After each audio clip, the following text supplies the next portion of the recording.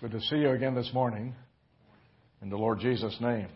I'm not trying to look overly formal today. I just got cold, so I said, go get my suit jacket and got my boat shoes on, no socks and a suit jacket. Wouldn't fly in Portland, but a lot of things fly down here that don't fly in Portland.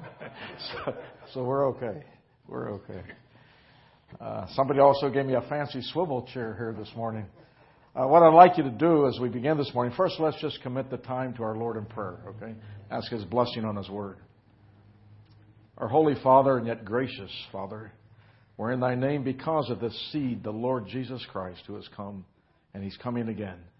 We thank Thee for those who are out here this morning to learn Thy Word, Thy ways, Thy plan that centers around the Lord Jesus. And we look for Thee to bless Thy Word, to bless hearts. We don't know what every need is, but Thy Word is able. And so we just look for Thy Spirit to give enlightenment and understanding and to give help.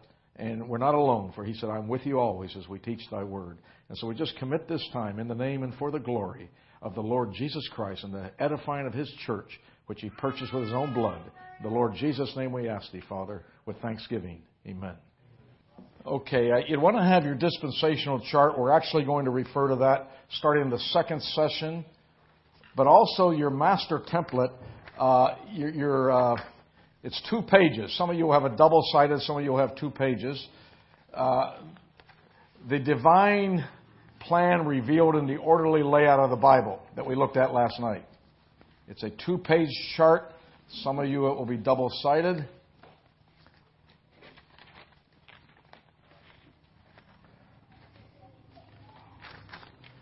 So you want to have both of those.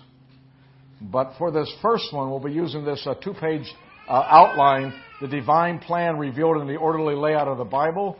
And let's have our Bibles open for a review here to Ephesians chapter 3. The book of Ephesians, please, and chapter 3.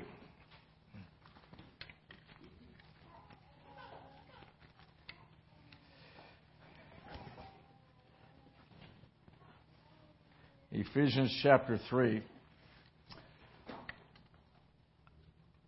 If you look at verse 2, Ephesians 3 and verse 2, if ye have heard of the dispensation of the grace of God, which is given to me to youward, how that by revelation He made known unto me the mystery, as I wrote afore in a few words. And so we remarked last night, brothers and sisters, that this eternal plan of God, which Ephesians talks about, in fact, it's right in our chapter here, chapter 3. Look at verse 11. Chapter 3, verse 11. According to the eternal purpose, which He purposed in Christ Jesus our Lord. The eternal purpose. And it's purposed in His Son, Christ Jesus our Lord. That God chose to give it, not by logic, not by scientific observation, but as Paul said in verse 3, how that by revelation He made known unto me. And so it comes by divine revelation. God's revealing His heart, His plan. It will never be figured out by scientific observation or philosophy or whatever, human reasoning. It is by revelation. God Himself has to reveal it. We also remarked last night that God uses some tools in this revelation.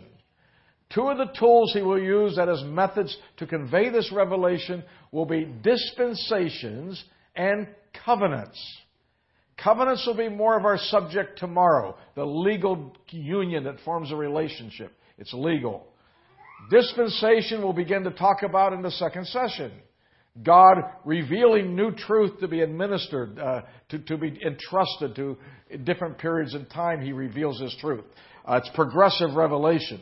But you see the word dispensation here in verse 2, chapter 3. If ye have heard of the dispensation of the grace of God. Some of you will have administration or stewardship. We'll talk about that later. So we have revelation that's progressive. One of the tools will be dispensation. Another tool will be covenant. But last night we also reminded you that the vehicle God uses to fulfill this revelation is something called a seed. Go with me to another one of Paul's statements in 2 Timothy chapter 2, please. 2 Timothy chapter 2. What he tells young Timothy here in 2 Timothy 2 and verse 8. 2 Timothy 2, verse 8, remember that Jesus Christ, of the seed of David, was raised from the dead according to my gospel. Jesus Christ of the seed of David. And as we're going to see in a minute or two, speaking of human offspring, human seed, that God's vehicle for revealing Himself will be a human, will be a person. Not an angel, not a spirit being, not something extraterrestrial, some foreign alien. It is a seed of the woman. Remember that Jesus Christ is the seed of David. And so what we want to concentrate in our first session this morning is to say a little more about the vehicle God has chosen to reveal Himself through a seed. Now with that in mind, if you go back to your 2-page outline, the divine plan revealed in the orderly layout of the Bible that we briefly considered last night.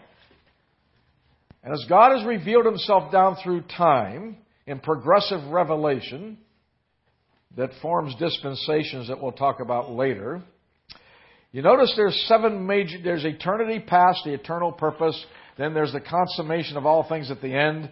But in between, there's 7 major stages. And they will involve the seed. It's in green for you. You know, creation, corruption, consolidation. All of them, if you look at the green heading in each of the 7 points, you'll see something about the seed. And I just want to go through there just to give you a little handle on this vehicle God has chosen to fulfill His plan, known as the seed. So let's begin with number 1, which is creation, and when God created humanity. And that takes us back to Genesis chapter 1. We're on the first point of our outline here, creation, looking at the seed is created. And if you'll go to Genesis chapter 1.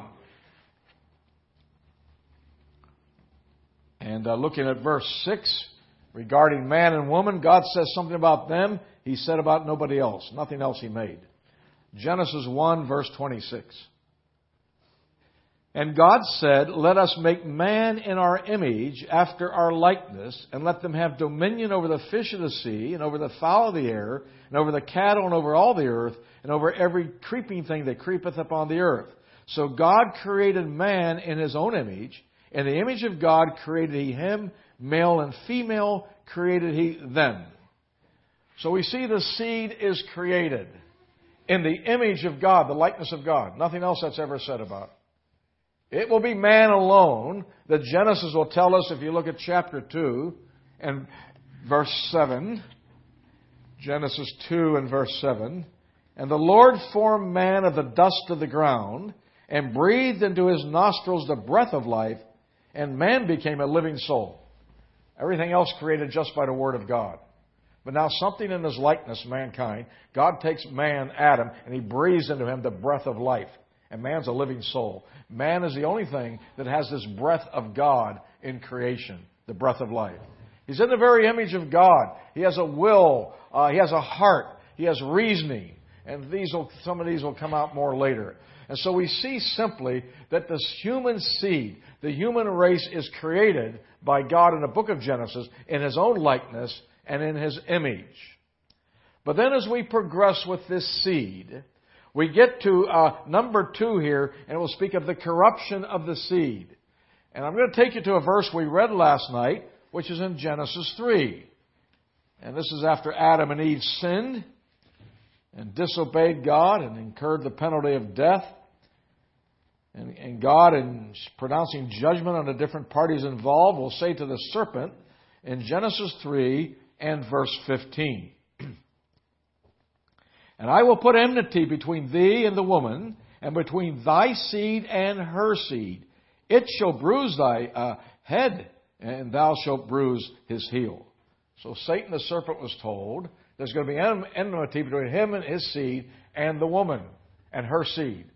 So now we see the woman is connected with a seed.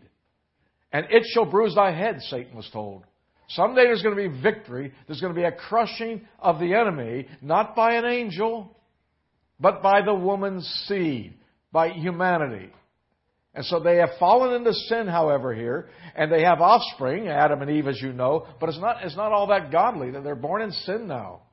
You know, as Romans 5:12 says, by one man, sin entered the world, and death by sin. So death passed upon all men, for that all have sinned. So we have the interest of sin, and all connected with Adam hath sinned, and death passes upon all men. And so you have the corruption of this seed, the woman's seed, because of Satan seducing Eve and Adam sinning. So that you see the evidences of that corruption if you go to Genesis chapter 6. Genesis chapter 6. And we'll look at verse 5. Genesis 6 and verse 5. It says, "And God saw that the wickedness of man was great in the earth, and that every imagination of the thoughts of his heart was only evil continually." Looks at man, and the thoughts of his heart is only evil continually. As Jeremiah 17:9 will later say, "The heart is deceitful above all things and desperately wicked." Who can know it? And so God looks at man, and we see the imagination of his heart's thoughts are evil continually. You get down a little further to verse 11. Genesis 6 and verse 11. "The earth also was corrupt before God, and the earth was filled with violence. And God looked upon the earth, and behold, it was corrupt, for all flesh had corrupted his way upon the earth. And God said unto Noah, The end of all flesh is come before me, for the earth is filled with violence through them, and behold, I will destroy them with the earth." All the earth had become corrupt. Flesh had corrupted itself. And so we see God has created a seed in His own image, but through the enemy, through Satan, there's an enmity now. He tempted them into sin, that is, Eve and Adam outright sinned. And through that now, all their offspring, all their sin is corrupted, so it became so corrupt that God had to judge the earth with water in Noah's day. And so we see this seed, though it's created, it's corrupted, the woman's seed. It's the work of Satan. In fact, go back to chapter 3 for a minute. Go back to chapter 3. Look how it starts in Genesis 3 and verse 1. "Now the serpent." See that? "Now the serpent." And from Genesis 3 through 8, you have the work of the serpent, the enemy of God, the usurper to God's throne, Lucifer or Satan, also known as the devil and the serpent. Now the serpent. And what he does is seduces Eve to sin, Adam transgresses, and the whole seed is corrupted, so God has to destroy it one day. And so you have the corrupted seed here in number 2, now the serpent. But now as we move down with this subject of the seed, it runs throughout Scripture. I want to take you to number 3 on your outline sheet. Number 3. And you have the consolidation of the nations in rebellion to God. Go for a minute to Genesis chapter 9. Genesis chapter 9.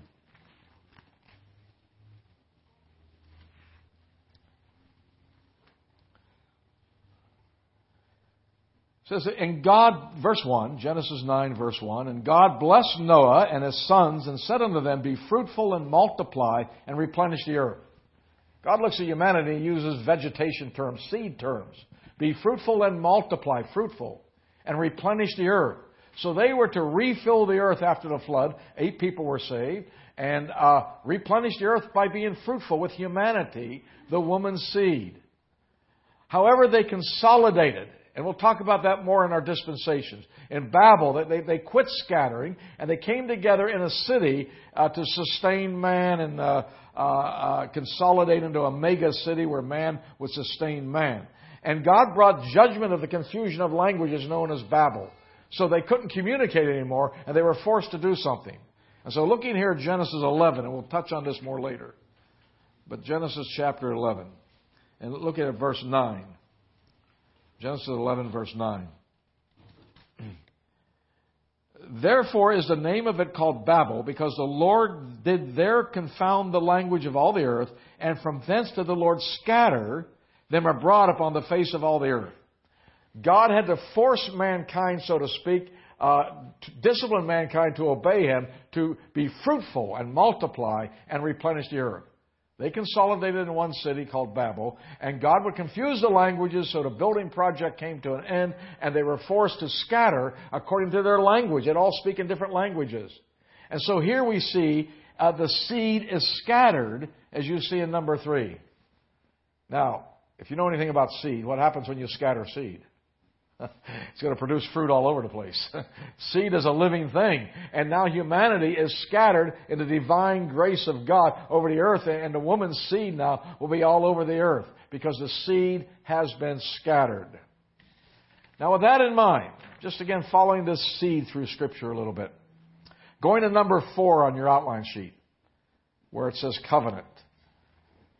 And here we're going to see the seed is promised. The seed is promised. God is going to make a specific promise now concerning humanity of a blessing. And what part of humanity that seed will come from. The seed is promised. Remember, it shall bruise thy head. Her seed back in Genesis 3:15. But humanity has grown. They cover the earth now. So who's the one that's going to bruise the head? And God begins to make a promise concerning the seed that out of the woman's seed, He's going to start to narrow it so we know who the conqueror, the Savior, will be. So the seed is promised, and that begins in Genesis 12. So go with me now to Genesis 12. And let's see how it starts out here in verse 1, Genesis 12 and verse 1. It says, now the Lord. Now the Lord. Do you remember Genesis 3:1? Now the serpent. He has chapters concerning the certain serpent's work to corrupt the seed. And now God steps in with a plan. Starts to reveal His plan. Now the Lord. God's answer to Satan. Now the serpent. Now the Lord. And that begins in Genesis 12. And you're going to have a promised seed here that's going to bless. So let's see it here. More will come out of this later in covenants and dispensations. But just for now, following the seed, Genesis 12 and verse 1. Now the Lord had said unto Abram, get thee out of thy country and from thy kindred and from thy father's house unto a land that I will show thee. And I will make of thee a great nation. And I will bless them, and I will bless thee and make thy name great, and thou shalt be a blessing. He appears to Abram. And He promises that He's going to make him a great nation, and that Abram's going to be a blessing. Verse 3. And I will bless them that bless thee, and curse him that curseth thee, and in thee shall all the families of the earth be blessed. Now we got a tremendous promise here at the end of verse 3 that's repeated in the Old and New Testaments, in both of them. That in thee, in Abraham, in you, in your seed, as we'll see, your offspring, your progeny, all the families of the earth will be blessed. There's a promise of blessing to this world someday.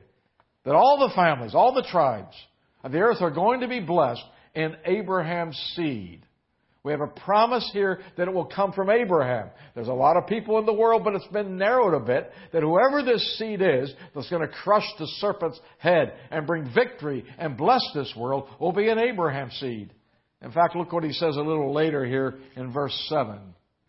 Genesis 12 and verse 7. And the Lord appeared to Abram and said, unto thy seed will I give this land.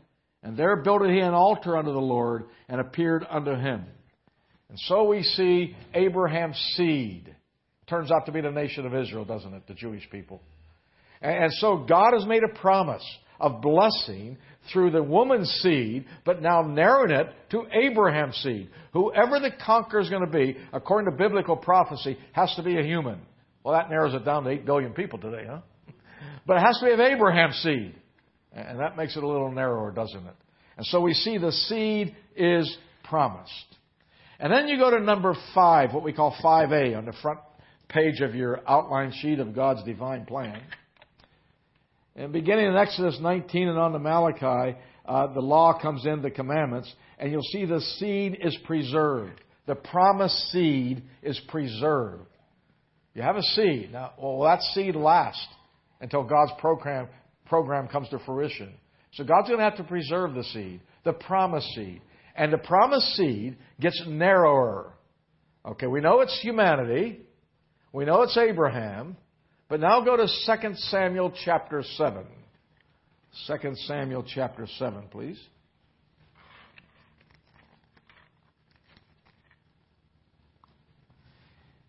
And Israel is now a nation. The seed of Abraham has become a great nation. And David, the shepherd boy, is God's chosen king. That's the time period in history we're at when we get to 2 Samuel 7. And one day God appears to David, who is of the seed of Abraham, who is obviously of the seed of the woman. He's a human. And he appears to David and he makes him a promise. Look at verse 12. 2 Samuel 7 and verse 12. He says, when thy days be fulfilled, and thou shalt sleep with thy fathers, I will set up thy seed after thee, which shall proceed out of thy bowels, and I will establish his kingdom. So when you die, it's not going to be the person who gets the most votes, the most popular person that gets the votes.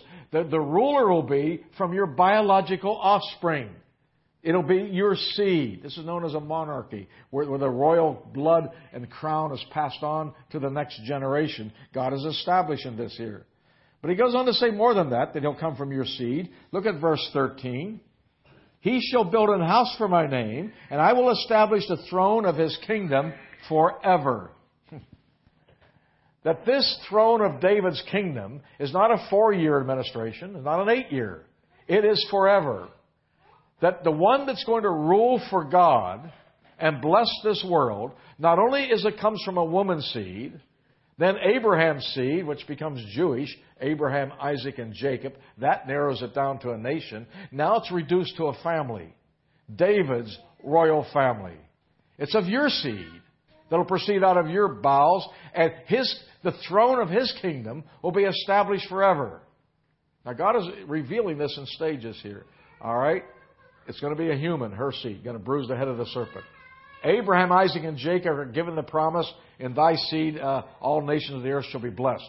Turns out to be Israel. Turns out to be Jewish. So whoever the Savior is has to be human, has to be Jewish. But he has to be more than that. He has to be of the royal blood of David. For the one that will rule for God will be thy seed, and that throne will be established forever. And so what God does here in the Old Testament, the Jewish people and the line of David, they're attacked, they sin, they're hated, they fall themselves. They're on the brink of annihilation by the nations. They're under the judgment of God himself for their idolatry. Yet God is preserving that seed of David. He's preserving Israel down through time till the seed, the singular seed, arrives. Okay? So we have the preservation of the seed. I'd like to show you that in Jeremiah chapter 33. Kind of gives a summation here. Let's go to the prophet Jeremiah and chapter 33. And then I'm going to take a pause after this one for any comments you brethren might have. But let's go to Jeremiah chapter 33. Israel's on the verge of losing their promised land because of their idolatry. They're going to go into Babylonian captivity. All kind of judgments are prophesied. You say that's the end of Israel. The kings of Judah are going to fail and God's going to remove them. You say the whole thing's going to come to an end. Well, not exactly, because God is preserving the seed, even though there's judgment down through time. So we're here in Jeremiah chapter 33, and if you'll go to verse 15. Verse 15. It says this, verse 15, Jeremiah 33, in those days and at that time I will cause the branch of righteousness to grow up unto David, and he shall execute judgment and righteousness in the land. All right, something grows like a family tree. A branch of righteousness connected with David, okay? And he's going to be the ruler. But it goes on to say in verse 16, in those days shall Judah be saved, and Jerusalem shall dwell safely. And this is the name wherewith the Lord, she shall be called, the Lord our righteousness. Jehovah Sidkenu, the Lord our righteousness. Now, it did not look possible at this time because they're on the verge of Babylonian captivity. Yet God says they're going to be a seed of David. And so their kings are wicked, and they're going to have their eyes poked out, and they're going to go into Babylonian captivity. But so the Lord goes on to say this in verse 17. Jeremiah 33, verse 17. It says, for thus saith the Lord, David shall never want a man or lack a man to set upon the throne of the house of Israel. Makes a promise. David's never going to lack a man. Yes, there's going to be judgment. Your number's going to be diminished. But I want to tell you something. I made a promise. David's seed is the one that will rule, that bless all nations through Abraham. And he'll never lack a man. While in the Jewish judgment and the times of the Gentiles, the throne of David ceased to exist. There's no throne in Israel. There's none today. There's no king. While the throne of David ceased to exist in holding a Jewish line of the seed of David, the seed of David never ceased to exist. God preserved that seed so there always was a royal lineage preserved down through time. So look what he goes on to say here. Verse 18. Neither shall the priests, the Levites, want a man before me to offer burnt offerings and to kindle meat offerings and to do sacrifice continually. Verse 19 of Jeremiah 33. And the word of the Lord came unto Jeremiah, saying, Thus saith the Lord, if ye can break my covenant of the day and my covenant of the night, that there should be not day and night in their seasons. Now, if you're able to do this, he says, we can do a lot of things. We can predict the weather, but we really can't manipulate it. If you can change the laws of outer space, so the day is no longer 24 hours, night and day. You don't have your seasons. You don't have your years, Mankind talks about climate change and global warming. But he can't, whatever he believes is out there, he can't change it. He thinks he can. It's all under God's control. But if you can change the laws of outer space, the physical law, the physics and that of day and night, and the sun being so many million miles away, and the moon rotating on its axis and so far from the earth, and the tides of the ocean, all affected here with outer space. Can you change? They can't change it. And that's a covenant of God. Those are promises of God. He's made to these bodies here. And man can't change them. He says, if you're able to change them, then this will happen. Look at verse 21. Then may also my covenant be broken with David, my servant, that he should not have a son to reign upon his throne, and with the Levites, the priests, my ministers. He says, if you're able to change outer space, that covenant, then he says, I'll break my covenant with David. Well, you can't change it. And God has said, it's an unbreakable covenant. David will have a man to set upon the throne. He goes on to say here in verse 22, as the host of heaven cannot be numbered, neither the sand of the sea measured, so I will multiply the seed of David, my servant, and the Levites that minister unto me. And so God promises that He will not obliterate the seed of David and the Levites. Israel will not cease to exist. Neither will the royal line, the bloodline of David. While the throne will come to a temporary end, the seed will not. It is as sure as the laws of outer space. And so we see the Old Testament will be the story of the ups and downs of Israel, but God's hand over His plan, preserving the seed. Now the seed of the woman, the seed of Abraham, and the seed of David, a Jewish royal family. Now, that's going to take us to page 2 of your outline sheet. Page 2. But let me pause here on the seed. Brothers, you have any comments on what we've looked at so far?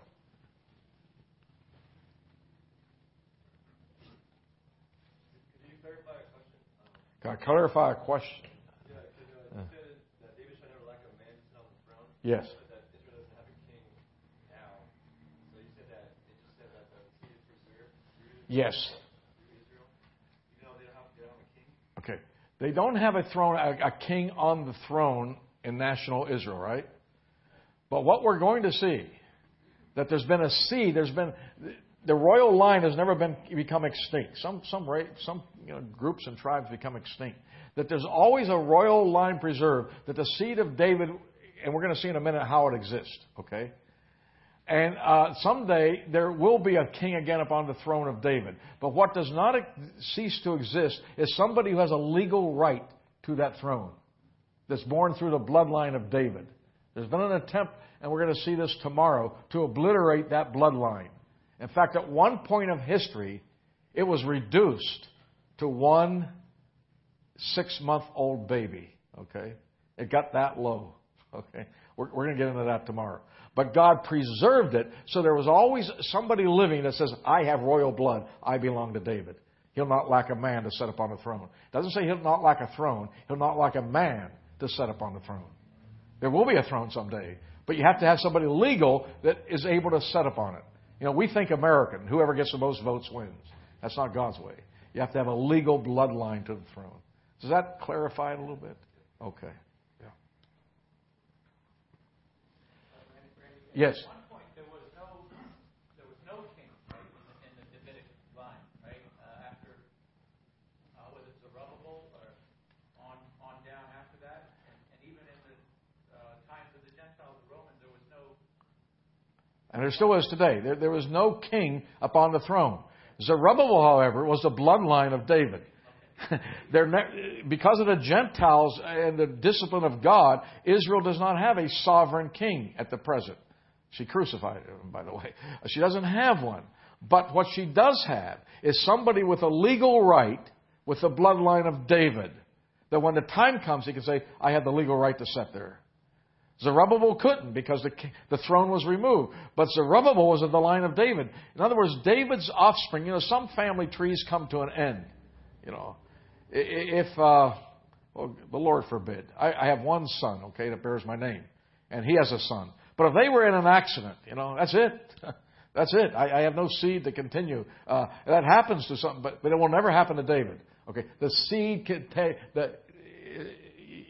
You see what we're trying to say? In the person of Jesus Christ. Right? Well, that's where we're headed next. I know, but Yeah. is there anything to tracing it now? Like some people say, because my last name is Cohen, I'm of the tribe of Levi. Is there any significance or to that issue today? Yeah, there is a significance to that. He speaks of the Levites will not lack either. And that's going to be restored, by the way. And people, Cohen, it comes from Kohath, believe that they're Levitical tribe, and there's some proof to that. And later in Revelation, it's going to become very clear that the 12 tribes are mentioned. But as far as David is concerned, we're going to see that seed now has been identified.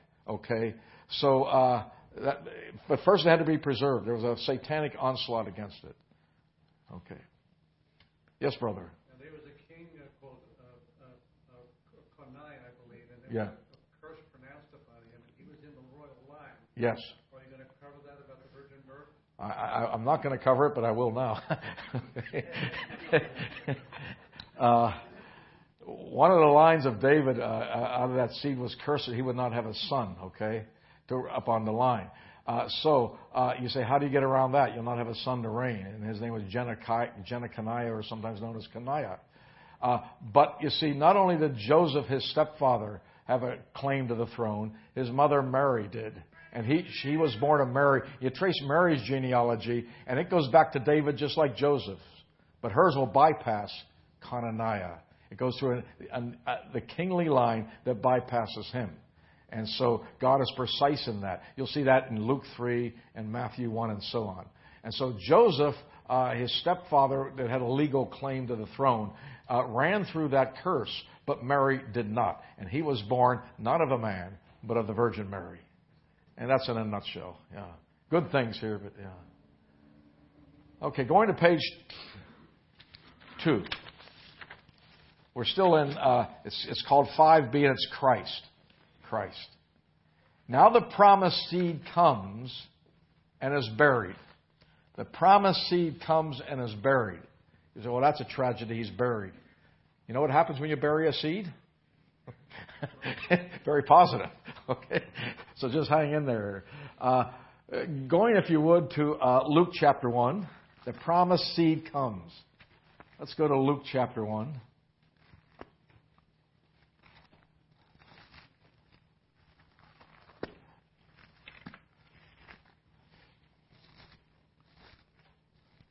Gospel of Luke in chapter 1. And as we go to Luke 1, let me remind you, and I know you know this, how your New Testament begins. The very first verse of the New Testament, Matthew 1:1, Matthew 1:1, the book of the generation or genealogy of Jesus Christ. It's a strange way to begin the New Testament. When you say with a genealogy, who needs a genealogy? God does. If Jesus Christ is not the right genealogy, never mind His miracles, never mind His compassionate teaching and example, He has no right to bless the world and to be the Savior and the one upon the throne. Doesn't have it. But you know what Matthew 1:1 says? The book of the genealogy of Jesus Christ, the son of David, the son of Abraham. It has to give His legal credentials right there. If He's not legal, never mind what else He does.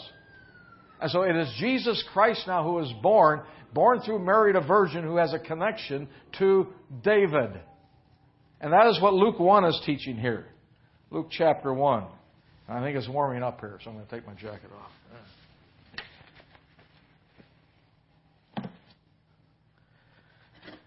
Luke chapter 1. We'll break in here with Gabriel's message here in Luke 1. He tells Mary this in verse 30. Luke 1 and verse 30. And the angel said unto her, Fear not, Mary, for thou hast found favor with God. And behold, thou shalt conceive in thy womb, and bring forth a son, and shalt call his name Jesus.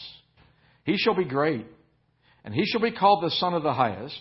And the Lord God shall give unto him the throne of his father David. And he shall reign over the house of Jacob forever, and of his kingdom there shall be no end. So Jesus is born of a human. He's also born of Abraham's seed. And he's also born of David's line. And he has a legal right to the throne. So the Savior has come. Now progress with me on this to Acts chapter 13. Acts 13.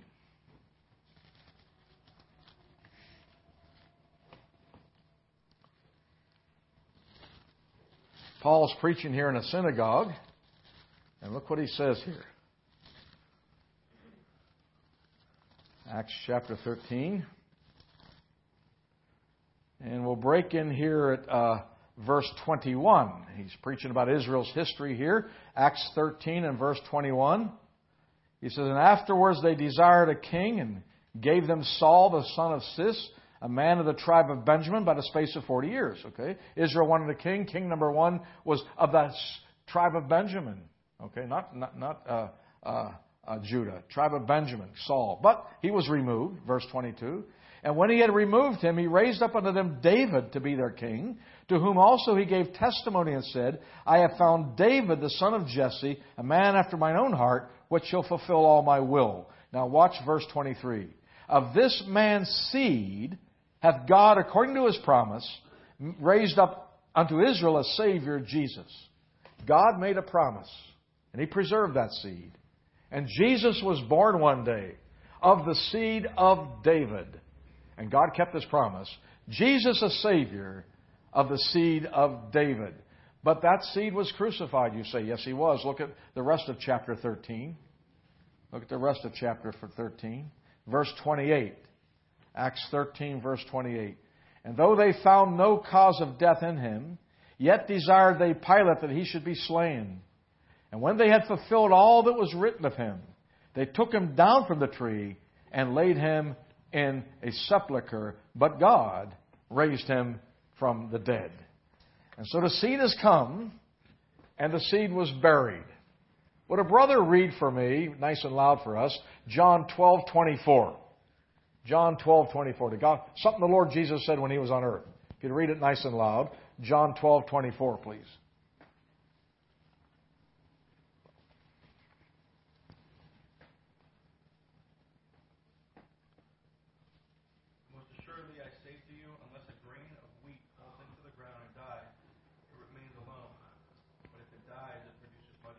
Yeah.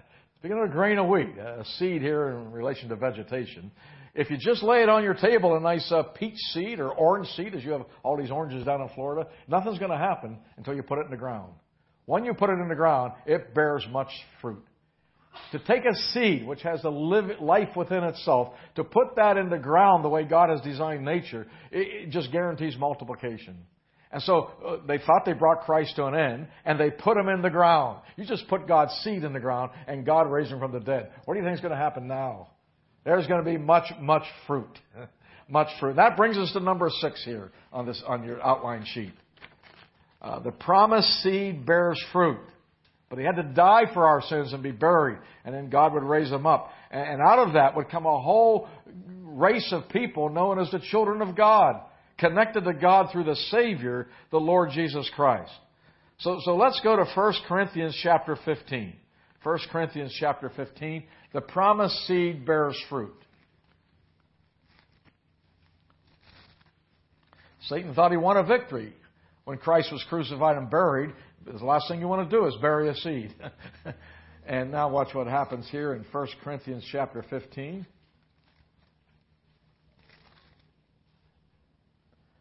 And verse 20. 1 Corinthians 15 and verse 20. Now is Christ risen from the dead and become the first fruits of them that slept. He's risen from the dead. He's the first fruits. In other words, there's more to follow. And he goes on to say this in verse 22, or verse 21. For since by man came death, by man came also the resurrection of the dead. Man brought us death, but man brought us life in Christ. Verse 22. For as in Adam all die, even so in Christ shall all be made alive. And every man in his own order. Christ the firstfruits. Afterwards, they that are His at His coming. So we're going to live forever too. We're going to reign with Him. Christ is only the firstfruits. You know, brothers and sisters, as Romans 8:28 says, for whom, or 8:29, Romans 8:29, for whom He did foreknow, them did He also predestinate to be conformed to the image of His Son, that He might be the firstborn among many brethren. That God has taken a race and has conformed us through the gospel to the image of His Son, and Christ is the firstborn of many brethren. Many like Christ. Love like He does, hate like He has a heart for God. He has many brethren now. That happened through His death and resurrection, His burial, going into the ground. And out of that, God has brought a gospel of which Christ is only the first fruits. And there's those that even though we have to die, we will live too. Unless you're the generation living when the Lord comes to the air, and so on. And so He's only the first fruits. Now let's follow this a little more here. If you would, to 1 Peter 1:23. 1 Peter 1:23.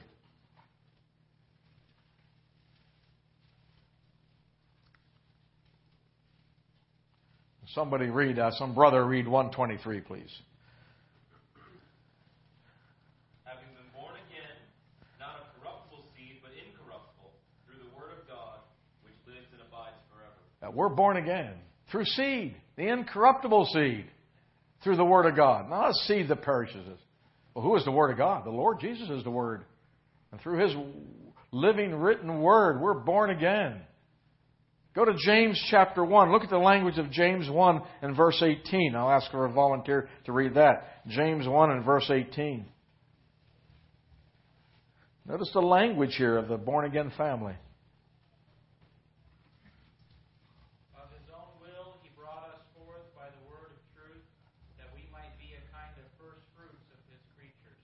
A kind of first fruits by His own will of His word of truth.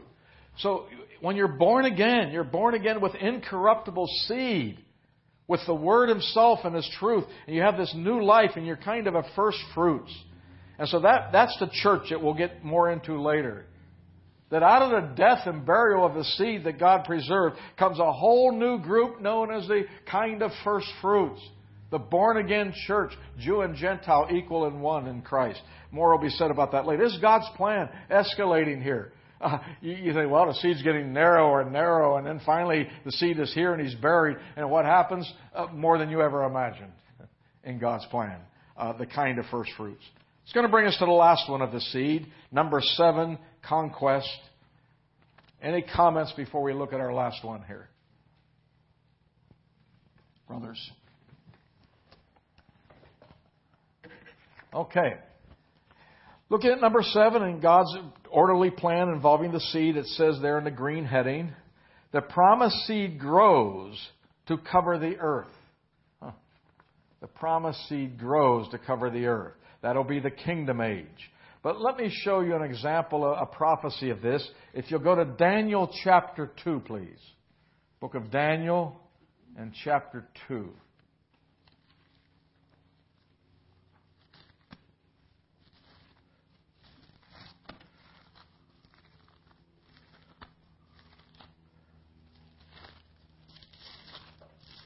Daniel is a metaphoric picture of the crushing of all nations someday.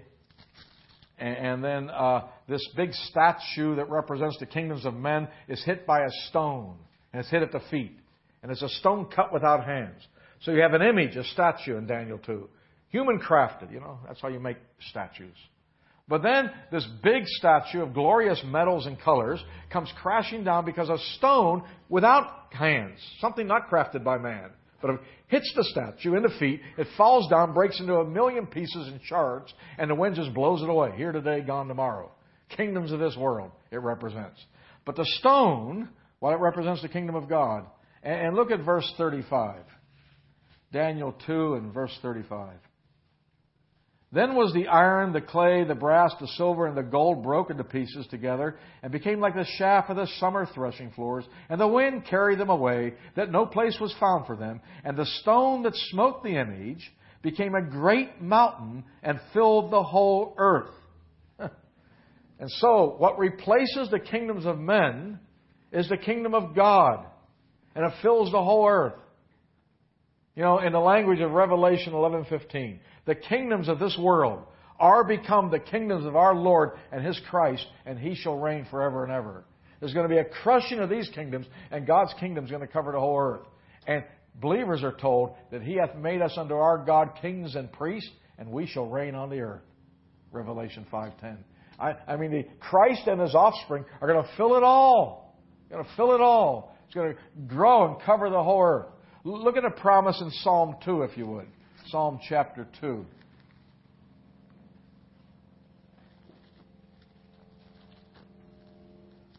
The promised seed grows to cover the earth. You know, Psalm 2. It's prophesied here. God prophesying about His Son, whom we now know as the Lord Jesus Christ.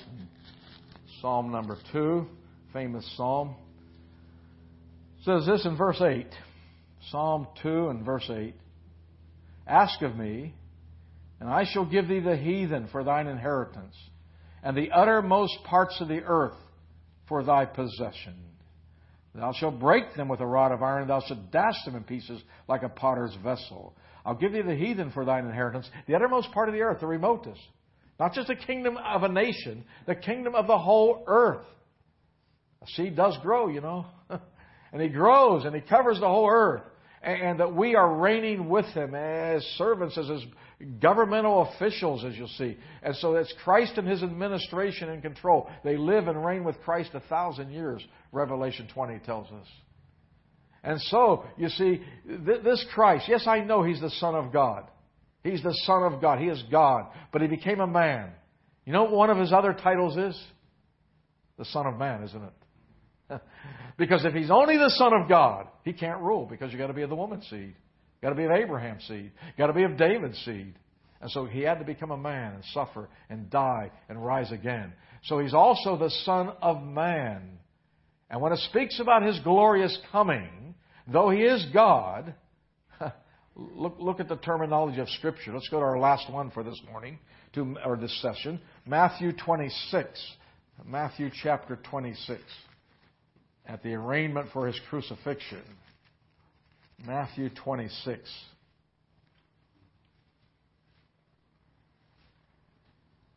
And when they ask Christ something, we'll go to verse 23.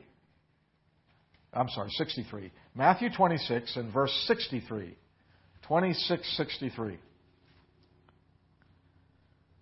says, But Jesus held His peace, and the high priest answered and said unto Him, I adjure Thee by the living God that Thou tell us whether Thou be the Christ, the Son of God. He said, never mind the witnesses now. They disagreed. We're asking you directly. Are you the Messiah? Are you the Christ of the Son of God? Here's Jesus' answer, verse 64. Jesus saith unto him, Thou hast said, Nevertheless I say unto you, hereafter shall ye see the Son of Man sitting on the right hand of power and coming in the clouds of heaven. That's a prophecy from Daniel 7:13. The Son of Man, it has to be. Yes, I'm the Son of God, but I'm the Son of Man that's going to rule and coming on the clouds of heaven. And the high priest says he claims to be God, he claims to be the Messiah. And that, in their mind, condemned him to crucifixion. It was over. The trial was over. The Son of Man, the seed. And so that's the vehicle God has chosen. He's chosen it in the human seed, and Himself became human and died and was buried to have this great race of people, the Lord Jesus Christ, who has many brethren, and someday will fill the whole earth. And do you not know that the saints shall judge the world? 1 Corinthians 6:2. So a little bit of the seed as God uses His vehicle to fulfill His eternal plan in Christ Jesus. Brothers, any comments before we take our break? Yes, brother. Everybody knows Israel was dispensed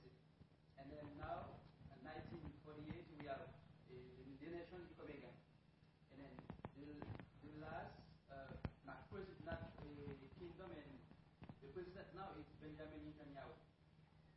And you can say it's the seed of the Christ, of the son of David. And Israel. I didn't pick up every word, brother, but let me tell you what I thought I picked up. It was a comment, right? Yes. Yeah. Concerning Israel and that, here's what I think, and you can correct me if I'm wrong, that we have the son of David, but through Israel, who's going to be restored someday, that while the seed of David is Jesus Christ, there's no throne in Israel yet. And so what's going to happen is God's going to establish the throne in Jerusalem, Israel, Isaiah 2 says. And when Jesus Christ comes back, He's going to go to the throne that God has chosen in His city of Jerusalem. He's going to set up on it. And so you're going to have the throne and the man united. That's been separated since the time of the Gentiles. We have the seed of David, but He's on the throne in heaven right now. But He's not on the throne on earth. Someday the seed of David is going to sit on the throne of David. And that's the 1,000-year kingdom. Is that kind of in line with what you were saying? He mentioned the current president, Netanyahu. He's not a king. He's elected. He did not get there by royal blood. It's the American system of democracy. No, he's not a seed of David. He got there by popular vote. Okay, he's not even a king. He's a prime minister. Okay, it's the government they have for the ones that are back in the land. I didn't catch that part. Thank you. So he is not of the seed of David. The seed of David is now Jesus Christ. And so what's going to happen to modern day Israel because of their unbelief in Christ? They're going to get persecuted. They're going to go into captivity again. The Antichrist is going to kill 2/3 of them. Their darkest hour is ahead of them, but God's going to preserve them through that. And they're going to look on the one they pierced, Jesus Christ, not Netanyahu, as good as he might be. The last king, coming. I know that. Yes. Yes. And then before our dispensation, before David, Absalom, Solomon, every of them, there was some men. Yes. And then after that, Israel dispersed New Israel. And then 1948, there's no kingdom now. Yeah, what they got back in 1948 was their land. They did not get the throne back, and they did not get the temple back. You know, the Arab Dome of the Rocks up there. They didn't get that. They don't have their house of worship back, but they have part of their land back. They did not get their king back. They only control 1/4 of Jerusalem. That's all Israel controls today is 1/4. It's divided into 4 quarters, you know. So they don't have a king ruling over the whole country. They have a governor, a prime minister, overseeing their land. So it's not where it's meant to be, even today. Where it's meant to be will be through the Lord Jesus Christ. But they have lessons to learn. That's what I'm waiting for now. I'm waiting for the last king about Jesus Christ. The last king is Jesus Christ? We're waiting for the last king. Yes, waiting for the last king. Right now, they're not looking for their king. But God's going to bring them through such pressure and tribulation, they're going to see that their king is the Lord Jesus. So what they got back in 1948 was their land as a nation. They did not get back their king. Okay? Yeah, okay. Their kings, Gentiles, President Obama tells them what to do sometimes. I better stop. It's pretty clear that the present situation is not the fulfillment of what is No. in Scripture. Because even in some of the cities that they used to be in control, there's only sections, like you're saying, Jerusalem, but Hebron, I was reading the other day, they have a buffer zone. They have a buffer zone. There's only a few Jews actually live in the city. Absolutely. There's a bunch of foreigners now that live there. So If you want to start a riot, get a Jew to go on the Temple Mount in the heart of Jerusalem and pray, and you'll have a war on your hands. They have no right to it because they have no sovereign king. Yeah. Okay. Break time, or I get in trouble. Okay, Malcolm? Oh, if it's you, it's okay. My goodness, brother. You run the schedule. You may have covered it, but I just take it seed is context determines the meaning, right? Because Jesus said to the Jews, I know that you are Abraham's seed. Yes. So he used it, I guess, that must be the natural sense, right? And Ishmael was called a seed. Yeah. And later, Christians are called Abraham's seed, right? Yeah, we'll be into that later. Yeah. Yeah, but so context, would you say that's a fair assumption that context determines the meaning because it's still, we identified specifically Jesus, the seed, right, in Galatians 3. But he said, you are the seed of Abraham to unbelieving Jews, right? Yeah, biologically they were the seed of Abraham. But what they're not the seed of is Christ. Okay. Let me just take a minute because this is important. And since Malcolm brought it up, we have liberty here. If you go to Galatians chapter 3, please. Galatians chapter 3.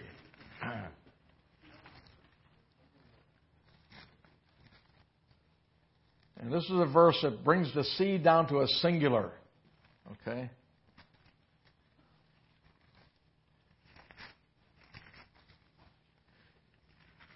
And then we'll deal with a little bit of the problem that Malcolm brought before us. But we're finding ourselves here, once I get to it, in the book of Galatians and chapter 3. And one of those famous 3:16 verses, okay? Galatians 3 and verse 16.